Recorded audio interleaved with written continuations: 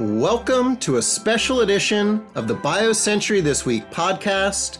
I'm Jeff Cranmer, executive editor here at BioCentury, and today we are previewing the third BioCentury Bay Helix East-West Biopharma Summit. It's scheduled for March 4th through 6th in Singapore.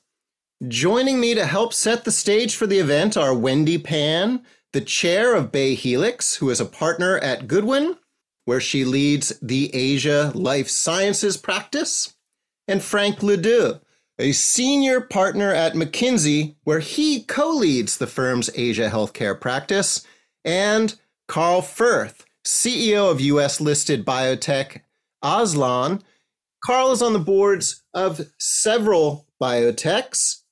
BioCentury, Bay Helix, and McKinsey have had a 10-year collaboration based on our mutual interest in fostering cross-border innovation. Bay Helix is, of course, the nonprofit organization that connects cross-border life sciences, business leaders in China, elsewhere in Asia, and the US. And from the BioCentury side, we're joined by BioCentury's co-founder, president, and CEO, David Flores, Josh Berlin, BioCentury's head of BD, and editor-in-chief Simone Fishburne, who regular listeners of our podcast, of course, know as a fixture and a bit of a tennis aficionado, though I don't think we'll dabble in that space tonight. Now, this is the third time, as I said, that we're hosting this event, and the first we are hosting it in Singapore. It comes as we are seeing record cross-border deal flow as Western biopharmas look to Asia for innovative assets. I'd like to bring in David now to kick us off. David, BioCentury has hosted the summit in the Bay Area, in Boston. Why is now the right time to have this meeting in Singapore? Well, actually, it goes back for more than a year. We've been intently looking at taking East-West to Singapore for well more than a year when we began to see that it was becoming a destination for sophisticated life science investors from both Asia and the West.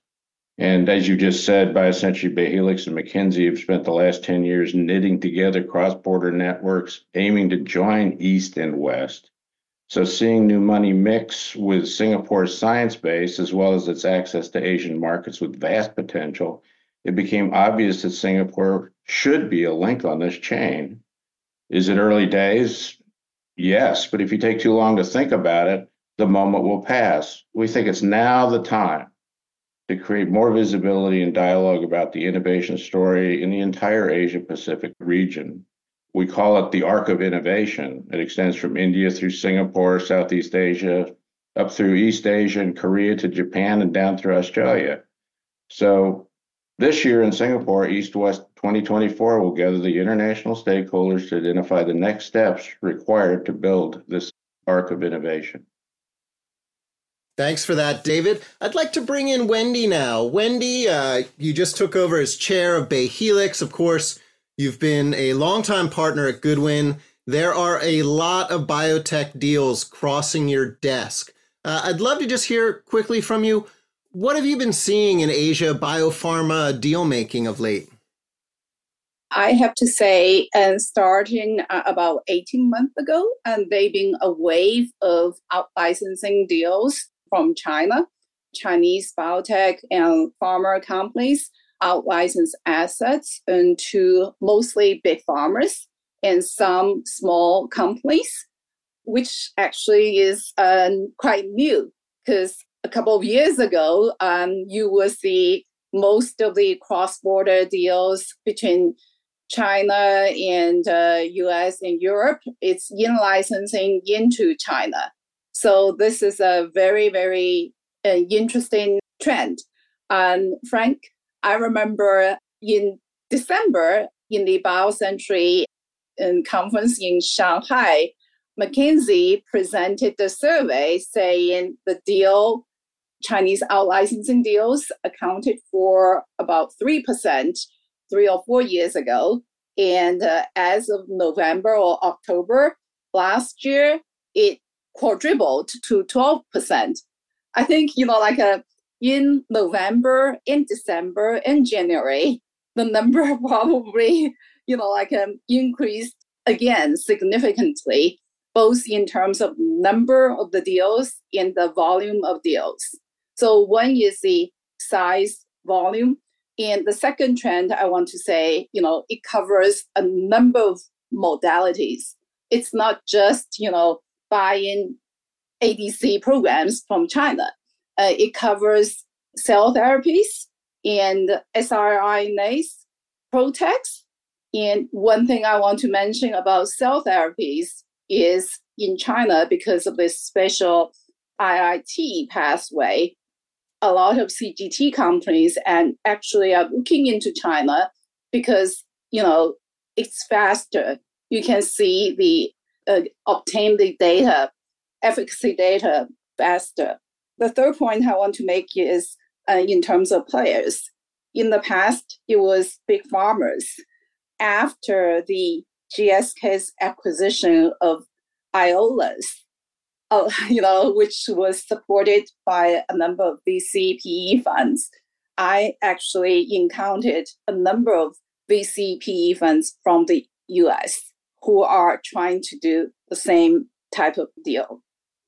Wendy, let me ask you something. Sure. You've talked a lot about the deals coming from China, and we've, obviously discussed the real increasing innovation and people accessing that from China.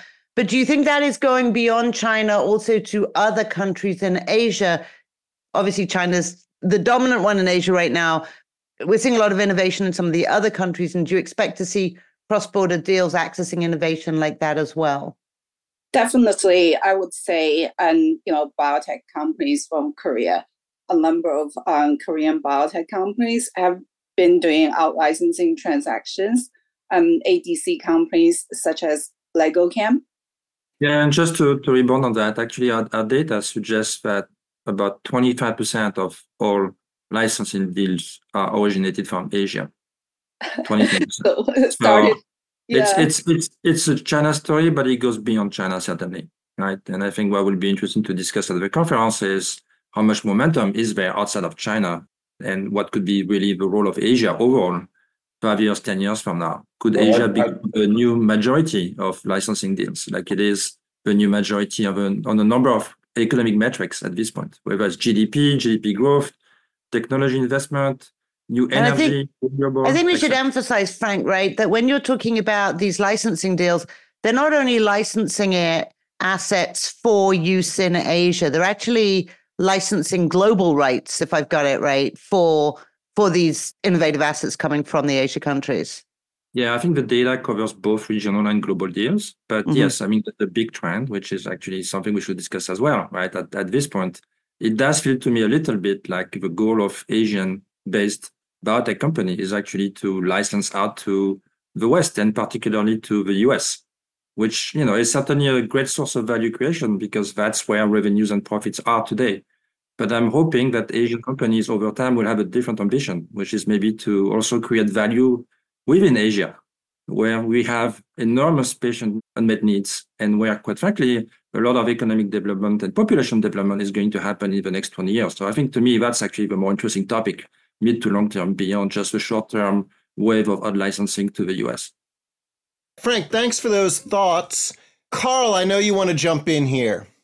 Yeah, so look, just maybe if I can wave the Singapore flag for a moment, I think it's been really interesting to see a number of deals also coming out of Singapore. I mean, we as our company, we've licensed assets to BMS. We've seen deals being done with Boehringer Ingelheim, again, looking to Singapore for innovation, but using that innovation for global rights. But I think going forwards, to Frank's point, you're also seeing a lot of Singapore companies saying, well, how can they take advantage of that positioning based here in the middle of the region to also start exploring some of the regional markets? Yeah, Carl, that's exactly what I wanted to ask you about. Your company has its roots in Singapore. I know you have a footprint elsewhere in Asia. You're listed in the US. Your shop is just down the street here from me in the Bay Area as well. But let's talk Singapore. You know the country's biotech scene very well. And I'm curious specifically what's needed to help the ecosystem evolve, get to the next level. Yeah, so Singapore's been investing in the biotech ecosystem even before I came to Asia in 2004. But I think progress, particularly in recent years, has been remarkable. And I think some really strong foundations are being built, such as the establishment of some world-leading centers of research. But the house isn't quite complete. So I think some of the key challenges that remain, besides the obvious small market, limited trial population, around talent and the lack of bellwethers. So in terms of talent, Singapore really lacks experienced entrepreneurs and seasoned biotech execs. There's some great research and clinical scientists. There's a good talent based in clinical operations, thanks to the many CROs stationed here. But we don't have many entrepreneurs that have done it before. Most of the CEOs here are first-time CEOs, and it's been challenging attracting foreign talent to build management teams. I do think this will improve over time. And if you look at sort of how this has evolved, the first generation of companies here in Singapore, by the way, if you're a Trekker like me, you can think of these as sort of like classic Star Trek. These were companies like S-Bio, A-Bio, Mirlion in the early 2000s. None of them are around now. They were generally headed by foreigners who then subsequently left Singapore. Then came the second generation, or the next generation. That included us, Aslan, companies like Hummingbird, .bio, Tessa, founded 2010 and onwards. And now we're into the third generation. Think Star Trek Discovery, companies like Automira, Paratus, Engine Bio. And these companies have got a slate of international investors, often advancing homegrown discoveries. And with each new generation comes more experience and growth of this talent base that we need to create the next biotech. I think the second challenge is we don't have a local biotech or pharma of scale today, no bellwethers. Now, do we really need one? I think it would help. I think bellwethers have got a critical role in an ecosystem, helping fostering innovation, especially the translation of academic innovation. I think companies like GSK, AstraZeneca have been critical in the UK success. Roche, Novartis have put Switzerland on the map. To me, those are the key challenges that Singapore really is going to have to address in order to build a self-sustaining ecosystem. Thanks for that, Carl. And it was quite a roster of companies you listed there. Several of them will be presenting companies at the East-West Summit. Delighted to have a few of them on board. Paratus, particularly interesting. Our colleague Steve Usdin did a nice profile on this company who bats are a big part of what they're up to. Frank, let me jump back over to you. Yeah, I think very interesting to listen to Carl, who obviously knows Singapore very well, because part of what we've been trying to do in our report is actually to deep dive into each of the, I would say, most relevant innovation country in Asia, Korea, Japan, Singapore, China, obviously, but also even India, and really figure out, where are they on their build-up of an innovation ecosystem, right? Across a range of dimensions, from like what we call foundational capabilities, which include like basic research, discovery, development, manufacturing, and commercialization, as well as key enablers of an innovation ecosystem that are well known, right? Like government support, funding, talent, and culture that Carl talked about, right? So we are trying to map out actually ecosystem by ecosystem, where are the strengths and where are the gaps? And our conclusion is that beyond China, who probably has the capacity to build a fully integrated ecosystem, still has some work to do, but has the scale and has most of the elements in place already. The other countries, even Japan, do still have major gaps in their ecosystem, right? So Japan, for example, doesn't have a proper VC and PE community to support innovation to come from academia. They have strong academia. They mint new Nobel Prizes regularly, but they don't have that link between academia and creation of startups that can be supported by a proper funding mechanisms, right? And so that's a gap in Japan. Korea has similar gaps in different areas. India obviously has a long way to go on even things like regulatory integration with the rest of the world. So the question then becomes, can each of those countries fix its own ecosystem and evolve into a self-sustaining ecosystem? Or is more collaboration across countries needed to actually make this overall Asia story stand on itself and become a big part of a global story? I think the questions kind of leads to the answer, obviously. And Frank, you mentioned the special report that you and your team are preparing for the conference. It's always one of the highlights of BioCentury conferences. The McKinsey report, sometimes it's two reports. This one, as you mentioned, on Asia's arc of innovation. And that report will be specially delivered to participants at the East-West Summit. Let me turn back to Carl real quick to follow up on what you were saying, Frank. Yeah, I think what's really interesting is all these companies, as Frank says, have got the challenges that they need to sort of complete the missing pieces of the puzzle. And the question is, what's going to provide that step change, that shift in gear? And I think in Singapore, particularly, you've got a very interesting opportunity. And if you'd asked me 5 years ago, I would have said access to capital is one of the key challenges here. Now, I don't think this has been addressed, but we've come a long way over recent years, and there's been a huge influx of capital into Singapore. I'll just give you some numbers. Wealth managed by asset managers here have doubled over the last 6 years to $4 trillion. There are 1,100 family offices versus just 400 in 2020. And then biotech, an incredible number of funds are set up or move teams to Singapore. You've got Polaris, Novo, Flagship, Chi-Ming, Life, Panacea, CVC, and many more. Now, they didn't come here just to invest in the local ecosystem. They came here for the same reason that the number of applicants at my kids' school went up 300% year on year. A massive influx of capital, companies, people from other parts of Asia, such as China and Hong Kong, driven by geopolitical tensions between China and the US. Couple that with a robust financial ecosystem that we've got here in Singapore, strong financial institutions, rule of law, and the floodgates open. Now, David, I know you often talk about how healthcare innovation is global. It should be about the patients, and it shouldn't matter where the innovation comes from, where it's developed or where it's manufactured, as long as it benefits the patients. But unfortunately, today, that's not the reality. And you only have to look at, House Select Committee hearings on Chinese CDMOs to see that. And Singapore, rightly or wrongly, has been the beneficiary of this system. And we're seeing this commitment and funding at all levels. We've seen Clavis Bio come out of Temasek with some really robust ability to finance and support and build up the ecosystem, plus new incentives being developed by the Singapore government alongside some of the tax treaty changes that we've seen, which could allow companies to actually reclaim money that's spent here over a 4-year period, a little bit like the Australia's R&D credit scheme. So I think a real opportunity to shift gear and plug that important piece that was missing here in Singapore. You mentioned Clavis Bio. That's, of course, headed up by Ku Shi, who was at Temasek for a long time. They've built a portfolio of 12 or more companies now, and Ku Shi was kind enough to join Simone on the BioCentury show a couple of weeks ago. So you can go to BioCentury's YouTube channel if you want to dig a little deeper into what's happening in the Singapore biotech ecosystem. I want to stay with Singapore just for another moment and turn back to Wendy and just ask Wendy what she's seeing in terms of transactions within the country. I would say there is a growing activities of transactions within countries such as China. A number of Helix members, they actually did transactions with each other.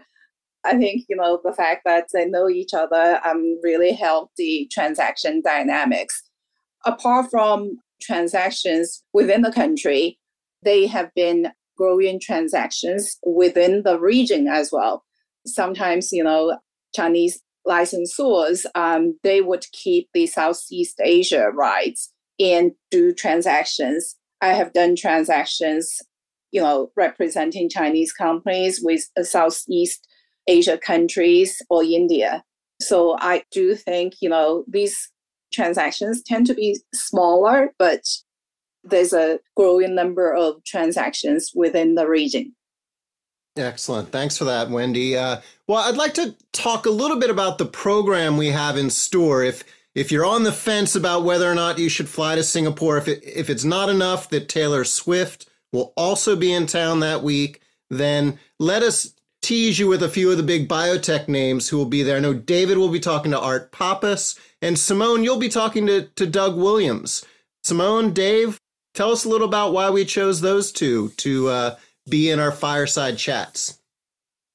Well, somebody raised Art Pappas in one of our discussions, and I've known Art for a long, long, long time, and probably I am the person in our entire staff, since everybody's younger than I am, who remembers that Art has been an old Asia hand and has seen what Asia was and what it is today. And we thought it was very important, in addition to the fact that he now has a Singapore-oriented fund, to bring him in and be able to do the compare and contrast between Asia today and Asia yesterday. And I'm really looking forward to speaking to Doug Williams. We've known him at BioCentury for a long time. He's actually also a member of our scientific advisory board. he has been involved in developing blockbusters from Enbrel and Tecfidera from his days at Biogen. And then he, was in Seattle Genetics and more recently in Kodiak. And throughout all of these, he's actually been involved in something that I think is really important today with all these new modalities, which is really advanced manufacturing is one of the themes that I'm going to get into with him, which is, how do you take a new modality and develop a manufacturing system and a regulatory path for that? And I think that any ecosystem that wants to be at the forefront, like Singapore does, will really need to grapple and be able to take their innovations, their discoveries, and bring them into a drug development paradigm. They're going to need some of that kind of experience. And Doug is just a really thoughtful and scientific person to talk to about these things. So I'm super excited about that. I'm looking at the schedule now. I think it's called a happy hour chat, which I think also might mean a little glass of wine with it. So how bad can that be? Never a problem with that, Simone. Well, crazily, the quietest person on this podcast is the one who's actually the architect behind it all, my colleague Josh Berlin. Josh, would love to hear what you're most excited about on the program, or at least some other highlights. Yeah, thanks, guys. And I've been taking notes here, listening to everyone. I'm getting really excited about all us coming to Singapore a week from now. We have a really global program this year. We have local leaders, several that have been mentioned today on the show: Kushi of Clavis Bio, Piers Ingram of Hummingbird, Jeff Liu of Engine Bio, Daphne Teo of NSG Biolabs, and just sort of a who's who, in addition to Carl, from the Singapore ecosystem. We also have an unbelievable collection of Western VCs that are attending. Joya Ventures, Flagship, MPM, Novo Holdings, Polaris. We also have several of the top China VCs like CBC Group and Life Capital and Qimeng attending, and then quite a few pharma BD&L leaders, AbbVie, J&J, Merck, Kaga, MSD, Novo Nordisk. So just a really great collection of leaders from across the ecosystem. We also have over 40 biotechs that'll be presenting on the roadshow track. That includes Singapore biotechs. We have quite a few Korea biotechs on the roadshow track, China biotechs, as well as some Western biotechs. So I think for me, what I'm looking forward to most is just everybody getting in the room together, networking, partnering. We are starting to run out of partnering slots. So if you are registered, please make sure to go ahead and set up your meetings as soon as possible. And really just looking forward to getting everyone in the room and debating sort of how to build biotech ecosystems that are globally competitive. Looking forward to Frank and McKinsey's report, and hope to see everybody in Singapore, March 4th to 6th. One more thing to mention, Josh. For the first time at the East-West Summit, we'll be having poster sessions featuring local academics showing off what they're working on. And our colleague Karen Tkach-Tusman, who heads up our translational coverage, is overseeing that and making connections across borders to get some really interesting researchers in the house. And as Josh said, there's still time to register for the conference. It kicks off March 4th. And if you can't make it to Singapore, you can register to attend digitally. Head to biocentryeastwest.com. You can register there, learn more about the summit program, check out the presenting companies. And to get ready for the meeting, check out, as I mentioned earlier, BioCentury's interview with Kushi, CEO of Clavis Bio, on the BioCentury show.